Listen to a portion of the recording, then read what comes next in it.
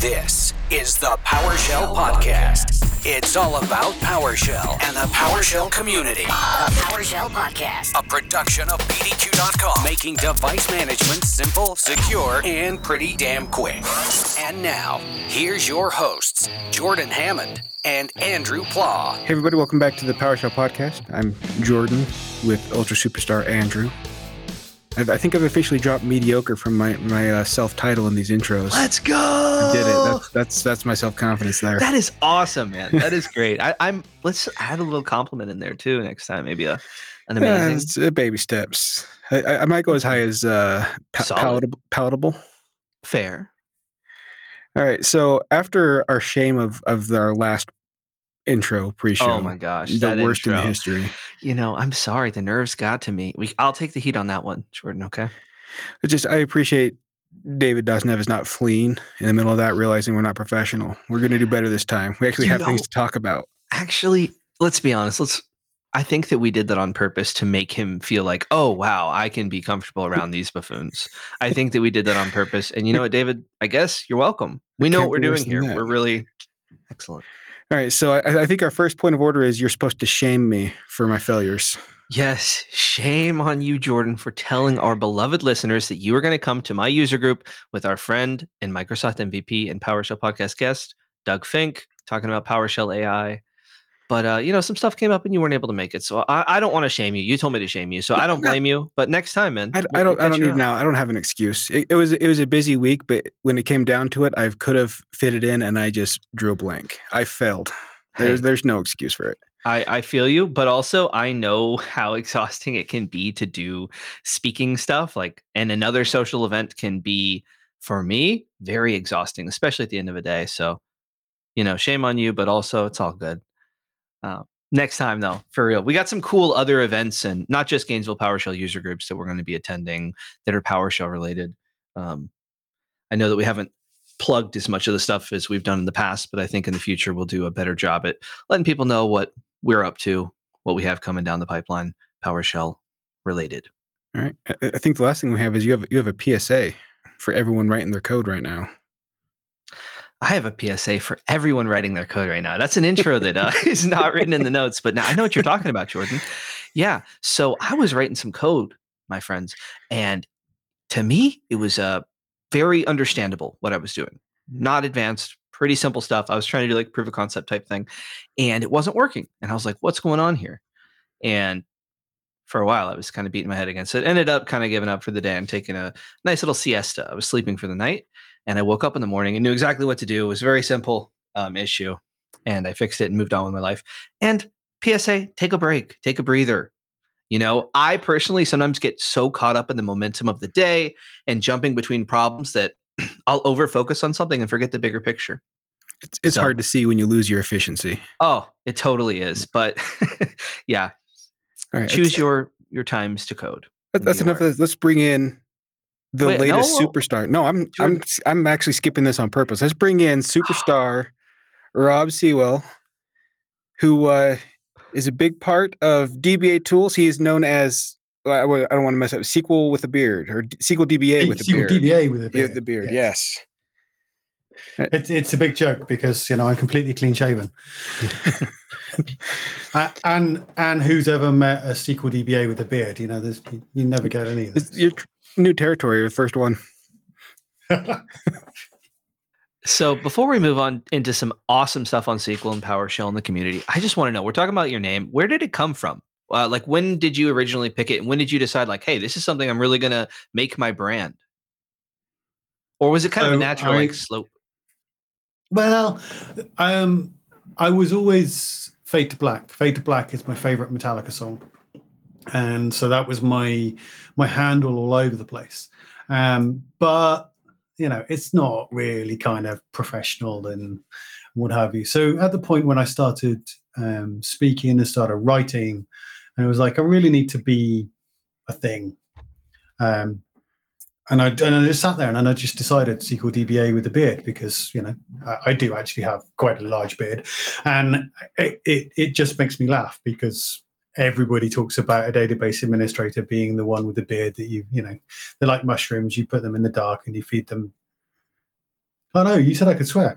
You put them in the Let's do that again. So, like a database administrator, you always see them with a beard, and they're like mushrooms. You put them in the dark and you feed them air, and then that's what they are. So it was kind of just a funny little joke to myself, and then I became sqldba with a beard. But then the funniest thing was, I changed my Twitter handle, and all of a sudden I became sqldba with the bear. Because you're only allowed to have 15 characters. So then I became sqldba with a beard everywhere except on Twitter, where I'm sqldba with beard. With beard. I like dropping the A. Actually, I had noticed it. I just didn't want to bring it up in case it was like a sort like you're stuck with the accident. You're stuck with the title. No, not at all. It's not like our cats. Our cats have a Twitter account called Seek and Destroy, except it's S3 Eek and Destroy, because my wife decided that she should put their birth date in. So immediately Twitter went, hang on a minute, this 6-month-old is not allowed to have a Twitter account. Oh wow, that's funny. But these are some good hacker names, like Fade to Black. I feel like you could have had a second career as a hacker. Well, maybe I did. Oh, okay. We'll leave it there. We're not trying to expose anybody. All right. So Jordan mentioned this earlier. We like DBA tools in a month of lunches. I don't know if you've heard of that book, but we've had a lot of the people who've worked on that book on this podcast. And Jordan, I believe this completes kind of like Zelda, like the little trifecta thingy. This completes the circle for us. Yeah, if DBA tools with month of lunches was like Pokemon, we have caught them all. So now the challenge is, I have to surpass or at least equal 2 of the other authors. I mean, nobody's going to beat Chrissy. I know this. So we talked about food. That's always a win for me. Chrissy has amazing food. I have had some of the most fabulous food at Chrissy's house, so that does not surprise me. Yeah, she is very well cultured and an excellent chef. And also, I mean, one of the other authors, whilst we are recording this podcast, is actually breaking DBA checks. So, Jess, is who we're talking about? This is who we're talking about. Yeah. So my buddy Jess. We're going to bring her back so she can defend herself here. Yes. But wow, did you know that we were like the PowerShell podcast? But man, PowerShell and SQL, they're good friends. We have a lot in common, a lot of overlap. It's awesome. But you're mentioning DBA checks. So she's breaking some stuff. Are there changes being made? Like, what's going on with that? Oh, wow. So first of all, let's just make sure for the people who don't know what we're talking about, because my ego is not so big that I think that everybody knows what DBA tools and DBA checks are. So DBA tools is a set of PowerShell commandlets in a module that will enable you to work with Microsoft SQL Server. Okay, and I'm not saying that the official SQL Server module from Microsoft is rubbish. I'm just saying that DBA tools does it better. And the reason they do it better is because there are more people involved in it. So there are 297 million contributors who have written 5.5 million billion trillion lines of code. I can't remember the numbers because they just keep going up. Whereas the Microsoft SQL Server module is but 0.2 of a person's job, because they've got all of the other stuff to do with SQL Server as well. So it's no criticism, it's just that's what it is. So that's DBA tools. DBA checks is my personal baby, because what I do when I was a database administrator was I wanted to make sure that everything was just so. So I would have a morning routine where I would check that all of the overnight jobs had run, to make sure that all the backups and the maintenance and the ETL loads and all of these things had completed. And probably the earliest PowerShell script that I wrote of was one that went around the estate, checked all of these jobs, wrote an Excel file. This is before Doug Fink can import Excel, by the way, which makes it so much easier. Color-coded the Excel file, green is good, red is bad, and placed it into a share and emailed the rest of the team and said, this is where it is. So I literally took a job that took 2 hours and turned it into mainly 30 seconds of scrolling through an Excel sheet looking for the red. So then Pesta comes along, right? So Pesta is now validation for your PowerShell. It's unit testing for your PowerShell, and it allows you to run checks. So I like to say that anything that you can get with PowerShell, you can test with Pesta.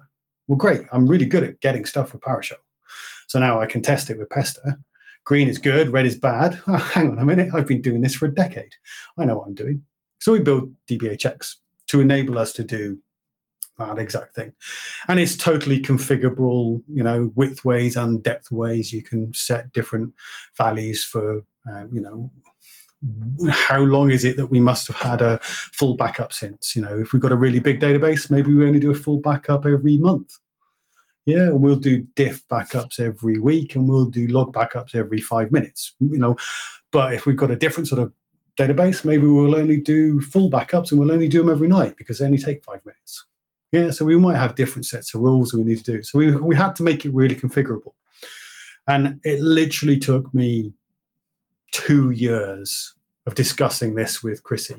Well, we could do this. No, we can't do that. No, we could do this. No, we can't do that, because you're trying to work out how to get all of these things to work together. And then, of course, Fred the magician came along, PS framework, and enabled us to have this configuration module available. And that then meant that it became simpler to do. So then we wrote all of these things. A lot of the PowerShell that I already had, turned it into Pesta checks, put it all together, turned it into DBA checks. Everything was beautiful, and Jakob changed Pesta and released version 5. And lo and behold, all of our code refused to work. Because what we did was we took the number of SQL instances first, and then we just did a for each loop, and we went to random. And of course, in Pesta v3 and v4, that worked absolutely fine. But in Pesta v5, you have this different way of thinking, the different way of creating your checks and tests, and being able to do it. So we are currently in the process of rewriting DBA checks to use Pesta v5, and it is in fact Jess Pomfret and Claudio Silva, main people that are doing it, kind of names that we know from DBA tools, because we know what we're doing. But whilst we're doing this, we're up in the game. So now we're bringing in all the CI, CD, DevOps goodness, automated unit testing. We're doing it in dev containers. We're making use of the sampler module to do all of our creation and our building of all of our stuff. And we're then using Jakob's profiler module to then do performance testing on our code, because what happened when we wrote DBA checks was that people came back and they went, hey, it's really slow. And I went, it's not that slow. But yeah, I ran it against this instance with 500 databases on it. It was really slow. We went, yeah. Unfortunately, that's SMO. That's SQL management objects. We can't change that. SMO's now being open sourced, and some of those things have got a lot better. And then somebody else came along and said, yeah, it takes ages to run. I'm like, really? What are you running? Well, I'm running it on my 10,000 SQL instance estate. I'm like, yeah, it will. It's going to take a long time to do that. So then we started looking, we decided, right, Pesta v5 is supposed to be so much quicker. Let's try and improve what we're doing. And we went and started looking at the code. And we found that we were doing things like, if we needed to go and pick up some configuration items, like this special SQL Server configuration, SP configure values, that we were going, hey, I need to go and check what the cost threshold for parallelism is. Come back again. Oh, hey, I need to go and check whether autoclose is turned on, and come back again. Oh, hey, I need to go and check if auto shrink is turned on, and come back again. And it's like, well, you know what? What would be a better idea is to gather all of what we're going to get from that instance. Go and get it all. and then come back and do a check. So we're starting to do all of these things and using the profiler module to do all of that, which then means that there's been a new Pesta release, because we found that there was some stuff that Pesta was doing where it was it was going through and checking every command that you had loaded and checking for the ghost mocks, I think he called them, and removing them from your session. And this is something that Pesta does before it starts to run. Great, except that if you have loads of commands, then suddenly this starts taking longer and longer. And there's a different way of doing it. So instead of using get command, Jakob changed it to do something else. We've got this. And that's led to a new Pesta release. So it's been really interesting, because you just end up learning so much as you're trying to work out what's going on in the weeds. But then you take all of this knowledge that you bring. People are like, why do you do this open source stuff? You take all of that knowledge and then you pick it up and then you go and do it at work. And then actually, if I'm going to start running this thing for 500 resource groups in Azure, instead of going and checking every time these things that I need, perhaps I'll work out the things that I need to get and go and get them in one hit and come and bring them back. And you take all of this knowledge and you move it forward, and everybody goes, oh, wow, look at that. You're like, yeah. That's awesome. So if I'm understanding right, DBHX is saving people tons of time, right? It's a very useful way to ensure and ensure that your SQL instances are configured a particular way and up to date and pass whatever tests kind of thing. But if people didn't have DBHX, how else would they go about this? What other, I guess they'd have to obviously write the wrapper kind of thing themselves, but it sounds like quite a lot of work. Is there any easier alternative? My point is to highlight how helpful this is. I feel like in the landscape of tools, it must be pretty impactful. First of all, it's free and it's tested on many different estates and different languages and all of this sort of stuff. If you're going to do it in a different way, then you're going to have some sort of tooling that needs to go and gather those information. And most of the time, people who are using that tooling are using it to gather performance metrics, because they want to see that they're interested in, why does my report take so long to run? Yeah, how can I improve this query? Why is my app, when I press this button, why does it take so long to run? Oh, yeah, it's because this database query is taking a long time. And normally it's because this application's written some rubbish query and is not processing it very well. But, it's always the database's fault. But, we need to pick up on that. So you have to spend a lot of money on this performance monitoring tool and then alter it to kind of make use of it for the reasons that you want, because DBHX is a state validation. Is my thing set up correctly? So Tracy Boggiano has written a great set of checks for CIS, which is computer. It's a particular set of rules that auditors like to put in for is your SQL Server set up correctly? And what we've got is we've put those into DBHX with the configuration preset. So you just run the set DBC CIS checks command, and it sets all the config, and then you run it, and then you can just go, yep, my estate passes these checks. The previous way of doing that, because auditors love screenshots, is you would have to go to every single instance and take a screenshot of this value and put it into a... Oh, no, I kid you not. This is exactly what they do, right? So that's the difference. But honestly, I think the best way that I explain what the difference is when I was working for a call center, I was working for a call center company, and one of our clients was a government institution. And one of the SAN admins wandered over to me and said, is everything okay? And I could run invoke DBC check, my list of production instances, which was just in a variable that I just picked in my session every time, check instant connection, go. And within 30 seconds, I'd run around the estate and I could say, these ones are not working. What have you done? And then he cycled away and told me from across the room that he not only dropped but deleted the data drive from one of my instances, my biggest, most important instance. But it meant that I knew immediately. I knew exactly what it was what it was affected, and I knew, kind of luckily, but I knew before the client manager came over to start shouting and waving their arms in the air. We could get that information.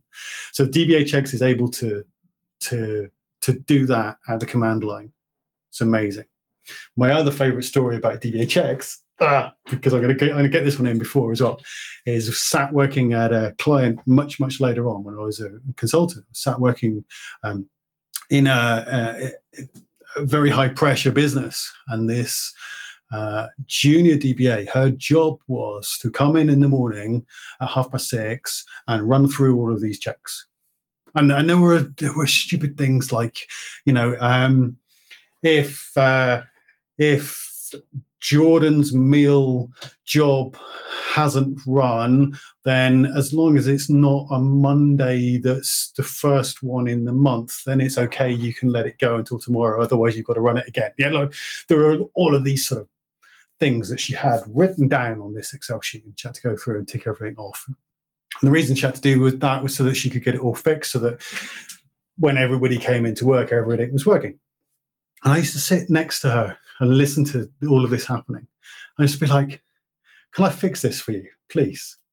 And that's how I got into putting everything into a database. Because before then we were quite static in our checks because that was the view. It was that picture that we wanted. Whereas now we created it so that she could run these checks, and again save so much time because everything was done. She just got the results, and then she could take action on them. Everything was ranked, but also you could see over time what would happen. So she could go back to her boss and say, well, look, this is what's happening every time, or these are the things that I fixed that are now stopping happening every time. And it really began to make a difference. So I think those are the two things that I love most about DBHX. I can't imagine doing the job without that. I'm not that I am a DBA, but like thinking about having to be responsible for so much and not being able to query it doesn't sound feasible. But being able to administer and check in on all your systems and be able to feel confident, right? Like if you are responsible for something, how many people are responsible for a group of some kind of thing and aren't able to actually know, right? It's nice to have that visibility and confidence, especially when your company is like built upon perhaps the application whose data you're storing. Right. This is big stuff. And I think it's really cool to see a free module like this that makes it so not only those huge businesses with the successful, but even the smaller companies that maybe have internal applications where it's like an unempowered SQL DBA fighting uphill. It's like, wow, you can have some free time and get ahead of the work that's going to keep coming, but you're going to be able to have a better life, really. And it means that all of those people who look after some SQL, as well as all of the other stuff that they do, if they know PowerShell, it's like everything, isn't it? If you know PowerShell, then you can at least just get on and do it, put it to good use. So you could go into somewhere and you'll be like, oh, they've got this SQL server. Can you have a look at it? You'd be like, well, no, but tell me what you need. I can go and find DBA tools and DBHX, and maybe I can check some stuff and see what's going on. So what I liked about the initial the buildup of the changes DBA tools went through is this is a free application. When Pester went through that big change, it would have been completely understandable.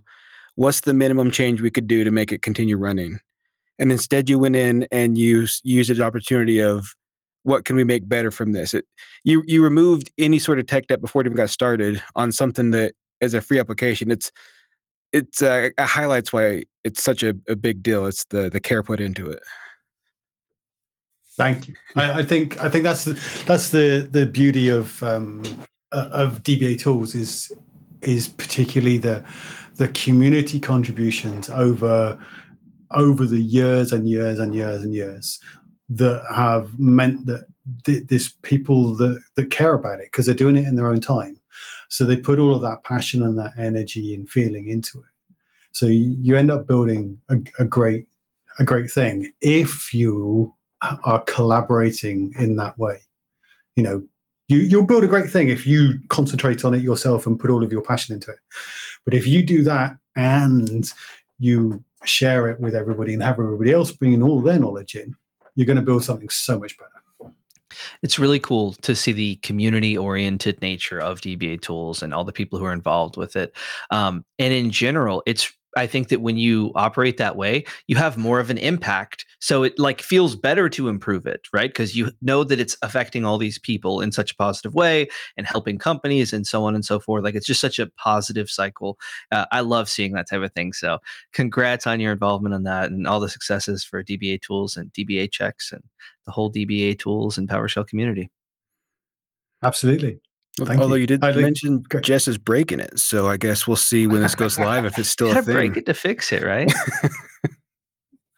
So we're back in this thing of, I said we're not just doing the DBA checks against the SQL database anymore. What we're doing is we're using Sampler to build our whole environment inside a dev container. The dev container's got 3 SQL instances in it. It got a load of testing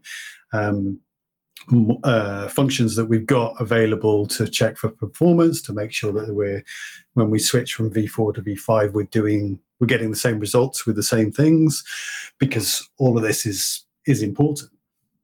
And what we've also done is we've put some branch protection rules in, which means that we're actually protecting stuff and doing it properly. Now, we're pretty much just working on main. We chuck everything into main, and the main goes off and goes, right, yep, I'll build a GitHub release. I'll release it to the PowerShell gallery. This is just a pre-release. That's all fine. It's all done on tags. It's brilliant. But our container and our dev container also lives in the main branch of this repository. So when we needed to update it, our GitHub action doesn't have permissions to push to main because it's protected, which is correct. So now we're having to split it out, and we're actually trying to split this container build out, because PowerShell's released, there's a new version of PowerShell. We were on 7.2, I think, in the containers, and now we're 7.3.3. Yeah, 0.3. So we needed to do that, and in doing that, the first thing that happened was that Jess managed to release the new container, but not update the dev container JSON. But then trying to update the dev container JSON via PR then created a new container, which bumped up the version of that, which then wasn't relevant. It was like, now we're stuck in this thing. Challenges of a big, I guess, software development, right? Just complex systems. Stuff that we're learning as we go along. But equally, it's so much better because it means that I could give it to you. And in fact, you can go to the GitHub repository. You could run it in code spaces in the browser if you want to. And you're going to be able to run slower, of course, in the browser, but you're going to be able to run exactly the same tests against exactly the same environment, and you can bring all of your knowledge for so Matthias Jessen, IIS Reset.me, came in and did some nerdy deep dive cool stuff that I didn't really understand. That's what he does. Starts talking, it's amazing, but I don't understand what he's doing. But he could come up and do that without needing to know anything about what we required for the database side of it or the SQL side of it, but make sure that all of our tests and everything could run, because we're all got exactly the same environment. So it's improving all of that stuff as well, which actually, once you start building things, I think is really important. I was chatting with Adam Bacon at PS Day UK 2 months ago, whenever it was, and talking about how when you're actually building and developing things, actually, if you're bringing these skills and this knowledge into the things that you build for the community, you're building better product, but you're also actually improving yourself back in your work and your real life as well. So it's It's all good stuff. Awesome. And just to put a bow on DBAchecks, I know we mentioned Pester and some other kind of cool changes happening to it, but if I'm just a DBA that hasn't gotten started with DBAchecks and I want to get started, do I need to know Pester, or can I just maybe install the module, get it set up, and run the invoke DB check? As with all things with PowerShell, if you know how to use get-command and you know how to use get-help, then you can go and do what it is that you need to do. Everything should be available to you from there. If you want to, or if you have your own custom pester checks already for your environment and you want to add those in, there's ways of doing that as well. So a couple of configuration challenges and making sure you have your pester set up in a certain way to fulfill, our rules, if you like, and then you go along. So the challenge in making it as simple as possible and yet also as configurable and as advanced as you want it to be is hopefully is pretty much there. Awesome. I love things where, I mentioned it earlier, but that person who has way too much on their plate, their work culture is against them, they can get started and over time improve it, right? Because it's at least for me, a lot of times whenever I've felt overwhelmed at work, it's hard to start new things. It's hard to say like, oh, let me put this on my plate and research it and this and yeah. Yep, so awesome work. Now, Jordan and we're attending a PowerShell Summit, and I think at the time of posting this, that'll be a week from today. But and in the future, we're hoping to join you over the pond there. But I believe you have an awesome conference you're heavily involved with coming up. You want to talk about PowerShell Conference Europe? Yeah, PSConf EU for want of ease of use. This year it is in Prague. It's June the 19th to the 22nd, and it will be a lot of fun. I'm not saying that it's better than the PowerShell Summit. I'm just saying that other people say that it's better than the PowerShell Summit.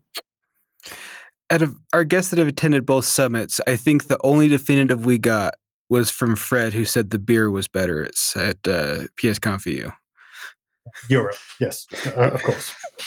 I think that I don't think many people choose between the two. I think it's like if it's accessible to you, you'll attend it because they're pretty far from each other. Yeah, for sure. So yeah,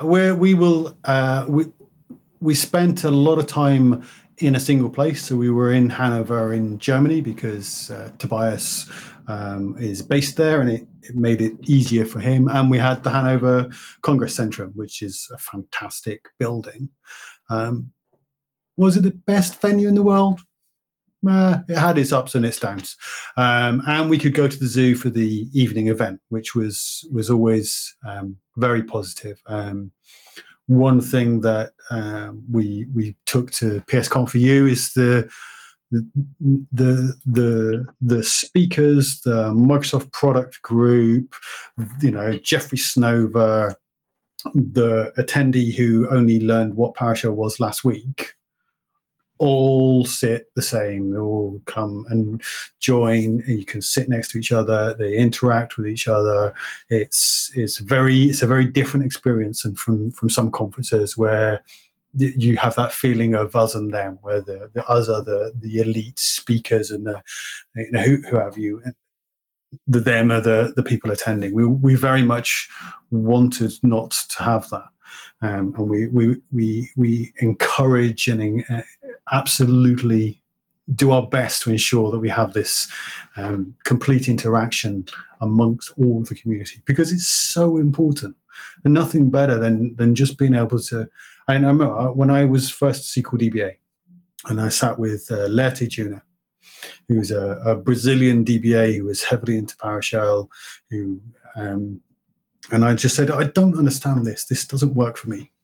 And he just sat down with me for 40 minutes, and we went through and we worked out, and it was like, oh yeah, that doesn't work. That's a bug. And then he raised the bug because he was an MVP. He raised the bug in Microsoft, and blah, blah, blah, blah, blah. It all moved on. But just being able to have that ability to have that interaction just brings people forward so much. So we really want to try to do that. So we were in Hanover, and then Tobias stepped away from running PSConf EU. So last year we went to Vienna, and we ran in the hotel there. It was extraordinarily hot. My word. it was Jess and I would go out for a walk every morning, and like you could go out for a walk early, so just after breakfast before the conference. That was okay. If you went out at lunchtime, it was like, oh God, oh Reiki Moses, it's so hot here. And with this head, it's not built for being outside in the sunshine, so it was a bit much. So we enjoyed Wien. Wien was good, but then we decided to move to Prague.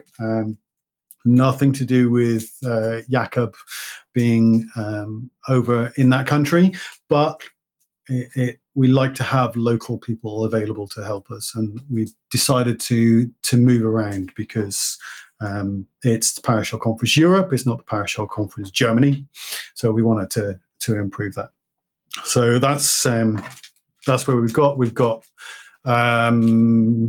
days of events. We've got many of the people that you would expect to be talking there. We've got the product group from Microsoft coming over. We've got Bruce Pyatt will be there as well, which is super good to get Bruce back over. And it'll be as much fun as it was last year. And we've heard great things. So awesome. Yeah. And are tickets still available if people want to get a ticket? Absolutely. psconf.eu.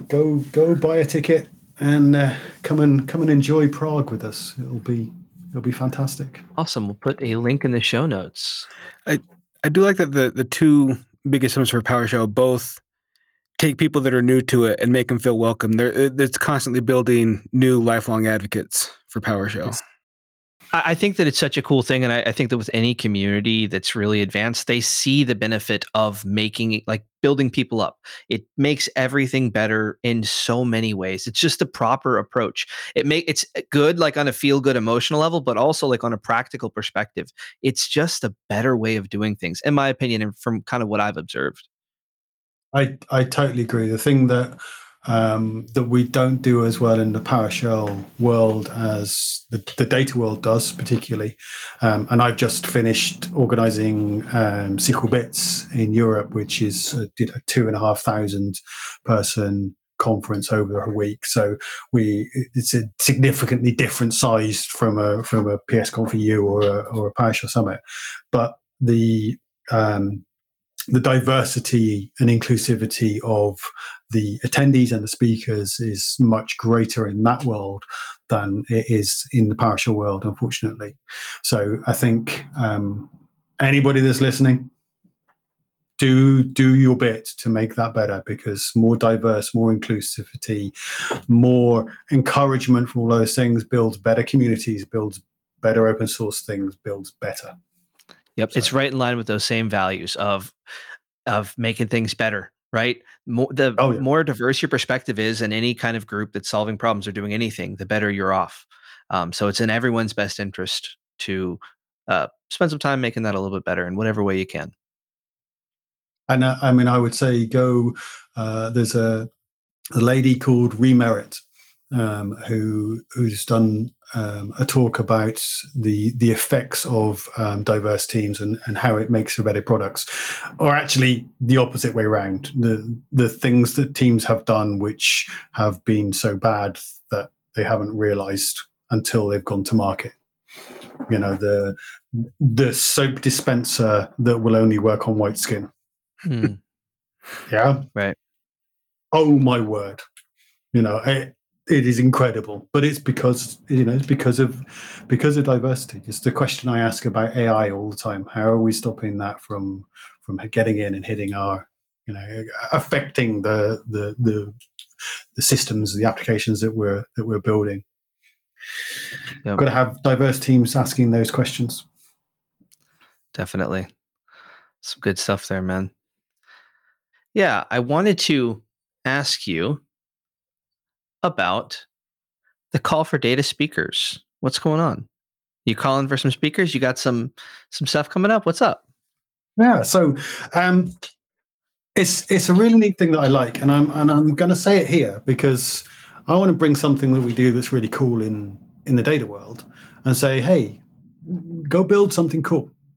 So what the call for data speakers does is when an event happens, they submit, hey, We're happening on June the 19th. We're called PowerShell Conference Europe. We're accepting people from all of this, blah, blah, blah. Here is our link for our call for papers.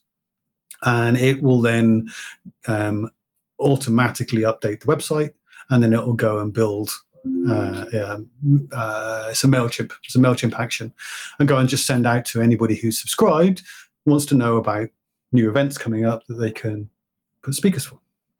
And then we've also got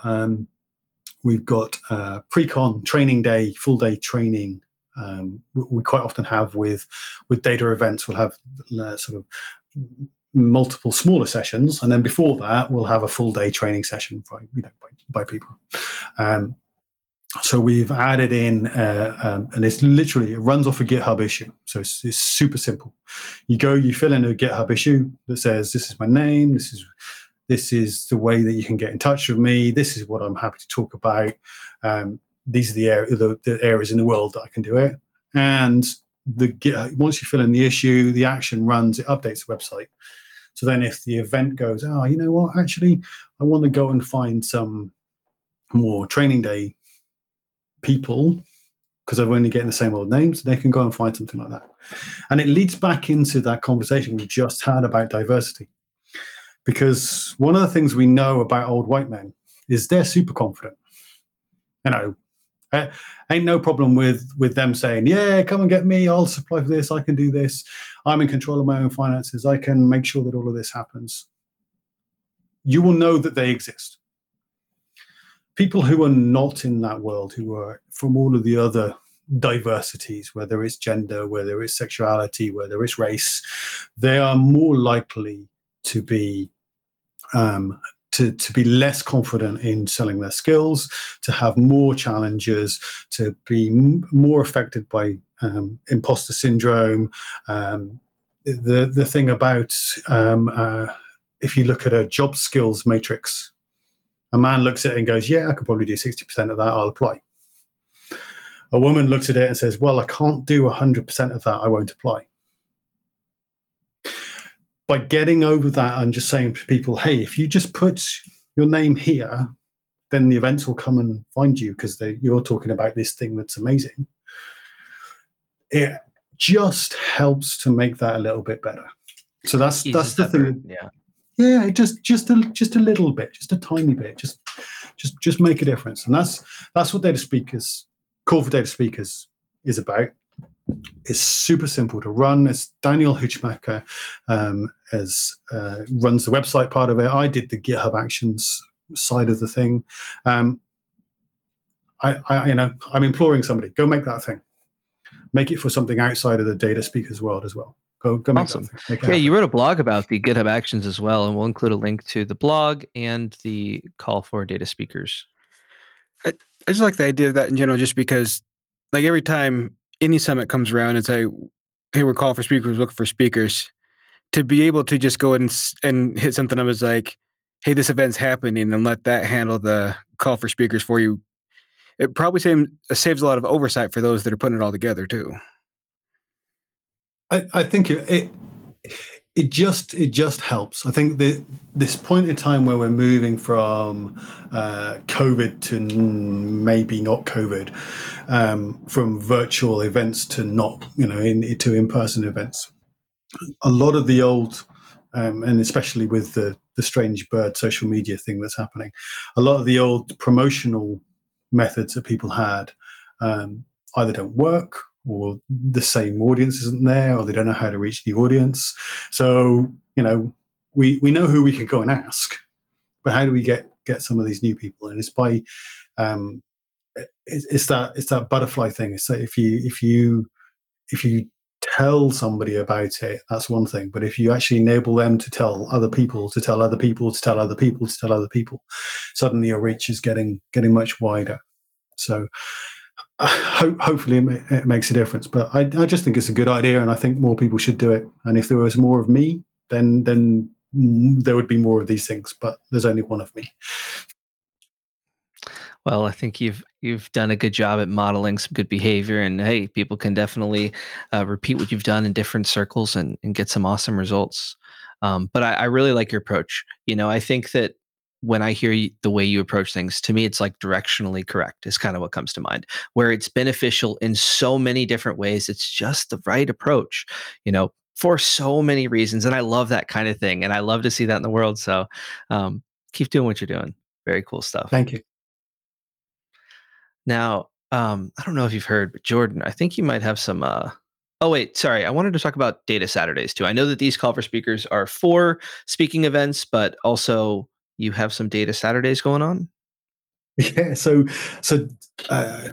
in the old world, in the data platform community, there was, and there still are, SQL Saturdays, and they were run by a charity, a sort of non-for-profit that went bust, and there's all sorts of drama about it. And so suddenly there was a gap, and there was no way of having these events.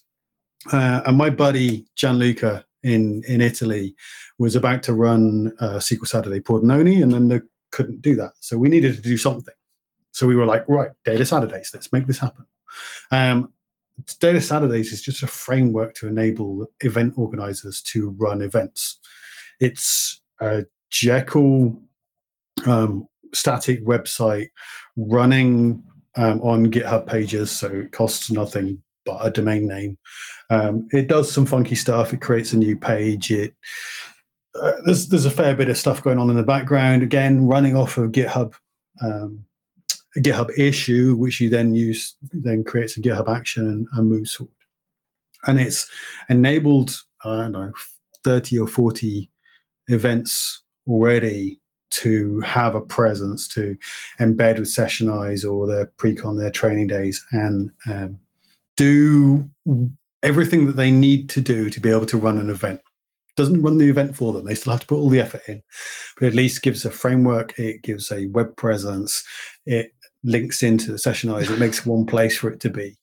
Dude, Mr. Empower, man. You are empowering so many people in so many awesome ways. I love to see that, man. That's super cool. I'm looking at datasaturdays.com, and looks like there's some upcoming events in May and June, all kinds of stuff. Yep. Oslo in September. So yep. Jess Pomfret and I will be in Oslo in September doing a training day. So that might actually not actually be. We'll leave it in, but that might not actually be on the website yet.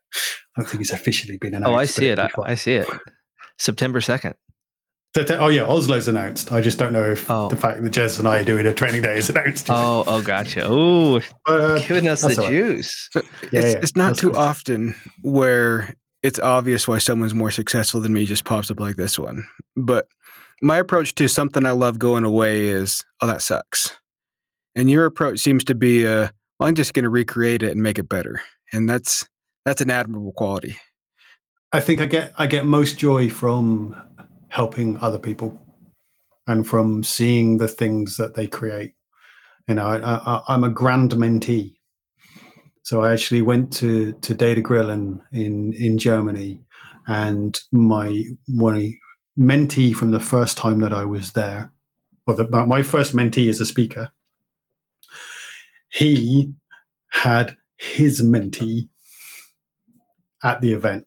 So we were able to take this photo of a mentee and a mentor, and then their mentor, and it was just like, this is so cool, because you're just building this thing and making it better and better, and that is far more appealing to me than anything else that we do. And listening to kind of, from what I've seen so far, this is our first time speaking, but it sounds like you have a vision of how you see the world and communities and doing things. And you have a lot of experience acting on your vision and a lot of successes implementing projects like Data Saturdays and your experience with DBHX and so on and so forth, where you identify something, your vision is to make things better and improve it, and you do it. You have a lot of experience knowing that, like, as I go through a progress project, on the other end, it'll look like this, and just boom, it's kind of, there's that framework in your brain to keep doing it. And you've had so much positive momentum. You know, it's really such a cool thing to see, because I'm just curious what it'll feel like as I continue to go through my career and learn these lessons that you've learned. It's such a awesome thing that it's more than just technical successes that we're having here. We're like growing as people, we're helping others. It's my favorite part about this whole community podcast thing is getting to highlight that kind of stuff. So awesome. My heart's warm. you can't beat it. You can learn how to build something cool, and you can write the code to do it, and you can make the code faster, and that's great. And you build the thing, and then the next thing comes along. But when you watch somebody that was struggling to know how to put a slide deck together, who can now put out the most amazing slide decks and give presentations and has become an MVP in their careers taking part, and then they're coming to you saying, hey, and I've got this person and now they're doing it, and you can feel that impact that you're having on the world. I think it's got to be a better way of doing it, I think. Yep, I think that you nailed it with feeling that impact. Feeling the impact of your hard work makes it a lot easier to keep doing it. And by putting yourself out there and actually being in the community, you get to feel that impact. You get the benefits of that. It's a really awesome, positive reinforcement cycle. And the rest of it comes. Do you know what I mean? I don't. Oh yeah. I don't worry about all the other things because the career comes, because people will come and ask you to do stuff and pay you money to do it, and all of the other things of MVP and being selected as a speaker and anything else that you want, that's going to come. Right? It just do the right thing, never stop learning, listen to other people, and have a make an impact, make a good impact on the world. Yep. Again, comes to mind, directionally correct. If you're living in that correct way, it'll all align. Like maybe there's a couple bounces here, but you're headed this direction. You're going up. You're going in the right way. You're doing things the right way. You're not leaving big gaps in the way you're living life that can come and bite you in the butt later. Yeah, for sure. And like nobody says it's easy. Right. So here's the other part of it. Do I still get nervous every time I speak? Absolutely. Like you watch me 5 minutes before I'm about to start speaking. I am so nervous. Don't talk to me because there's no point. You won't get anything out of me. I'll be walking backwards and forwards and often here and doing this. And then I start speaking, bing, I'm on my way. When Chrissy and I used to do presentations together, which is something I really, really miss doing, she gets really nervous from minute 0 to about minute 2.5. Whereas I get really nervous from like minute -7 to minute -1. The point where you're like, right, oh, hello, how is everybody? Are we ready to go? Yeah, we're nearly ready to go. At that point, I'm gone. Which is just about the point that she gets nervous. So it was really funny that we have this, like, I'm really nervous, she's really calm. And then I'm totally calm, she's really nervous. And then we got into it and we both go forward. But, it doesn't matter. Everybody that you see, they've spoken to an empty room. Their demos have gone wrong. Their computer has crashed. They've put the wrong PowerPoint up. They're always nervous. They've left their drink behind. All of these things have happened to every single speaker that you think is the most amazing, wonderful, person there. It has happened. So do it. You have accomplished all these amazing things, but there is something you have yet to accomplish. Ooh. And that I haven't played cricket for England. I know. England. I'm too old. I'm too old, man. Jordan, come on. So this one is the common parameters, which is 3 questions we ask all of our guests that each one is more difficult than the last. It is probably the most difficult challenge you're ever going to go through in your career. So is this like, what if verbose confirm? Exactly, but there's no what if. You just gotta answer these nearly impossible questions on the fly. I'll see what I can do. I'm not very good at talking, Jordan. I don't know if you noticed. All right. The first common parameter. What is one time something went wrong while on the job? How did you handle it and what did you learn? Oh, yeah. I have made so many mistakes. Oh, which one do we want? I mean, I had the time when I pressed so F5 for PowerShell folk is debug. In Management Studio, F5 is run the script. I have pressed F5 and literally left my finger hanging on the thing, going, oh, oh no, this is bad because I've just run the UAT script against production for a government organization and brought the whole thing to a stop. That was a good one. What did I learn there? I learned that using CNAMEs to make everything identically the same between environments was a really bad idea, and we needed to make sure there was something to change that. That was one good one. Another good mistake I made was learning how powerful PowerShell is. So you can change things with PowerShell really easily. Get a member, find the property, work out how to set it, do the .alter, done. Yeah, bingo. So what I did was I changed the alert timing differential for SQL servers to say every time these things happen, just alert me once every hour. Okay, we don't need to have an alert running every time this thing happens. Alert us once every hour, and then we'll be fine. Except that what I did was I actually changed it to once every millisecond, which meant that on an estate of SQL instances, the alert would fire and then fire and then fire and then fire and then fire and then fire and then fire and then fire. And every time it fires, it's sending an email to the DBA team. And every time it fires, it keeps on doing that. And actually what you can do is you can break Exchange. That's really easy. As someone who was an Exchange admin, breaking Exchange isn't impressive. The best bit about it was the phone call I got at 3 o'clock in the morning from an Exchange admin who was absolutely furious, like beyond the pale, purple language, so cross. And I was like, oh. And I got my laptop up. I stayed in bed. I got my laptop up. I VPN'd into my desk. The script was still up there. Oh yeah, changed it from 1 millisecond to 1 hour. Ran the script, done. I literally it took me 30 seconds to fix it. It cost me 3 trays of donuts. Right? That's what I did. I had to pay the cake tax, and it was absolutely fair that I paid the cake tax because I had caused all of that problem. But I fixed it in 30 seconds. So yeah, there's some of the times that I've really, really screwed up.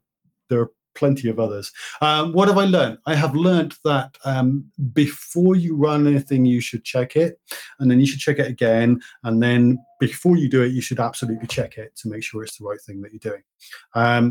I made the joke about what if parameters. For PowerShell, what if is an absolute lifesaver. Little nugget of info. In the old days of the SQL PS PowerShell module, if you did remove SQL database with the what if parameter, what it did is it printed out on the screen, I will remove Jordan's most favorite database after it had removed Jordan's most favorite database. Oh no. That's no longer favorite. It no longer does that. So there you go. That's one. Did I do all right with the first one? You did pass the first common parameter. I like to say it's 3 questions, but then I like shovel 3 questions into the first question. So I'm not very consistent with my form here. All right, second common parameter. With everything you know now, what is one tip you'd like to give your younger self when you're first starting out? You are not alone. That's a good one. So when I first became for starters, this is my 3rd career. Yeah, I started off life working in what we call secure units for people with severely challenging behavior and autism, sort of people who have been legally locked up for their own safety or for other people's safety, not because they've broken the law, just because they need that much care. So that was my first career. When I became a SQL DBA, I was working for a government organization. There were 4 DBAs. We looked after 100 SQL instances and mere dozen Oracle instances. boxes, whatever. And within 6 months of me starting, there was me. Because my boss left to go around the world. Andrew Prusky, who is now known as DBA from the Cold, he's a container guy, absolutely fantastic. He went off and worked somewhere else, and the other Oracle DBA left. So there was just me, and I felt very, very alone. And actually, I wasn't alone. There was a user group very close to me. There was tons of resources out online. I could interact with people, and by getting in touch with those people at the point when I realized that, much later on, my life became easier much quicker, because this is my story into PowerShell, into DBA tools, into speaking to you now, into all of this world, is because I was so overwhelmed as a person who didn't know anything and who had to take the responsibility of 4 people and look after some really important stuff that I needed to automate. I had to automate. I had to script. I had to be able to do that, because otherwise I was just never going to survive. The point at which I then started learning about the community and the user groups and the people and the resources that was out there for free was the point that I then started to really develop and gain confidence. And because I could, like you said, I could take all of that knowledge from other people and make use of it and gradually just make my life easier. So you're never alone. There's always people out there. Just reach out and find out how to get in touch with them. Great advice. I think that is a first for that one as well. You're treading new ground here, breaking new ground. All right. This last one, this is by far the most difficult because nobody can pick just 3. What are your 3 favorite modules in PowerShell? You can shill for yourself. It's okay. Absolutely.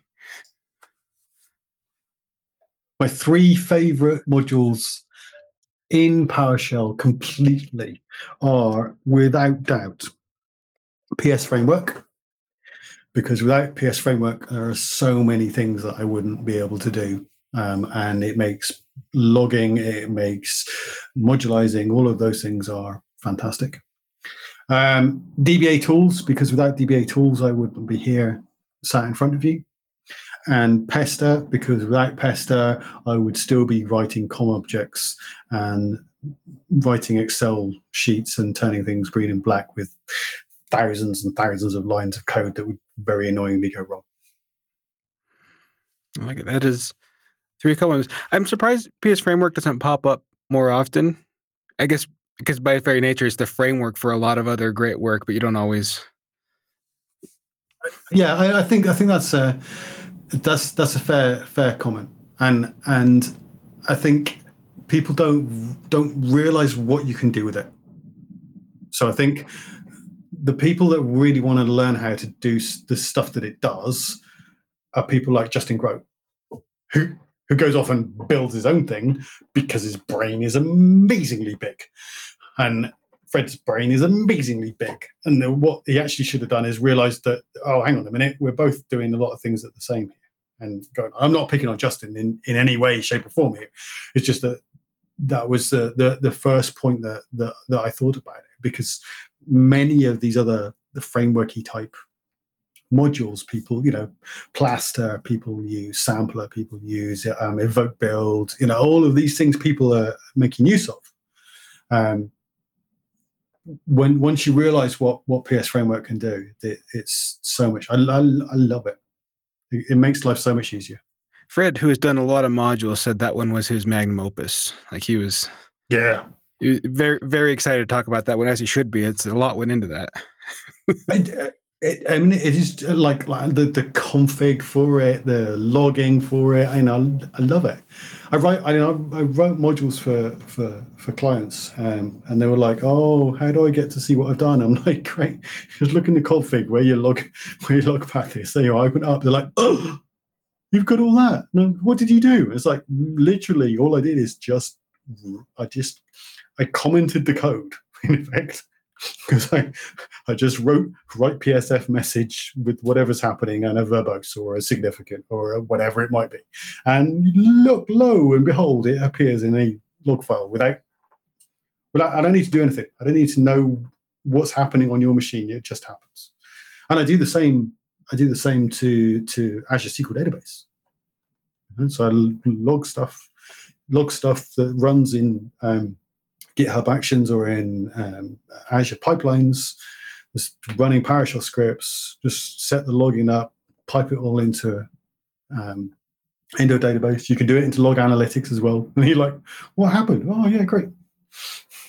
And then you pick up, you can then add in Justin's, I can't remember the name of it now, the one that works with application insights as well. And like suddenly like people are like, you're a genius. I'm like, no, I'm not. He's a genius and he's a genius and she's a genius and those people over there, they're geniuses. And all I've done is just go, yeah, I'll grab that.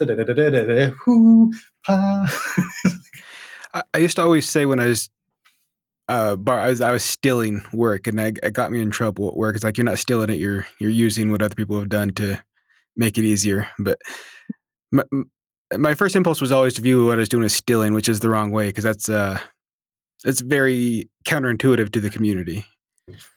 Well, and if you're a proper user, think of it like this. If you're using an open source tool, you're helping them as long as you file issues when you run into them, communicate, that kind of thing. You're doing your part. Not everyone has to be a contributor to the degree of Fred, right? Correct. And the story I made said about Pesta right at the very beginning was literally me going into the discussions on the Pesta GitHub repository and going, got this weird thing that's happening. This is what I'm doing.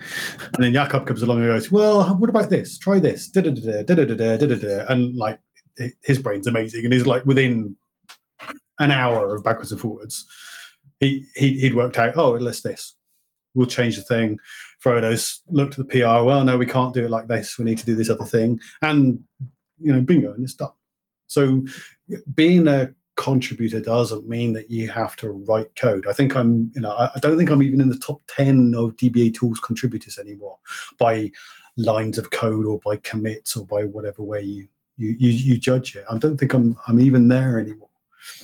But that's not to say that anybody who comes along who's the 279th of the list is not just as important and bringing their value in. And also not that all the people that file issues, that write wikis, that join in discussions, that write blog posts, that share stuff aren't actually having an impact and making the community better, making that project better, making the whatever it is better. So it's not all about the Freds of this world.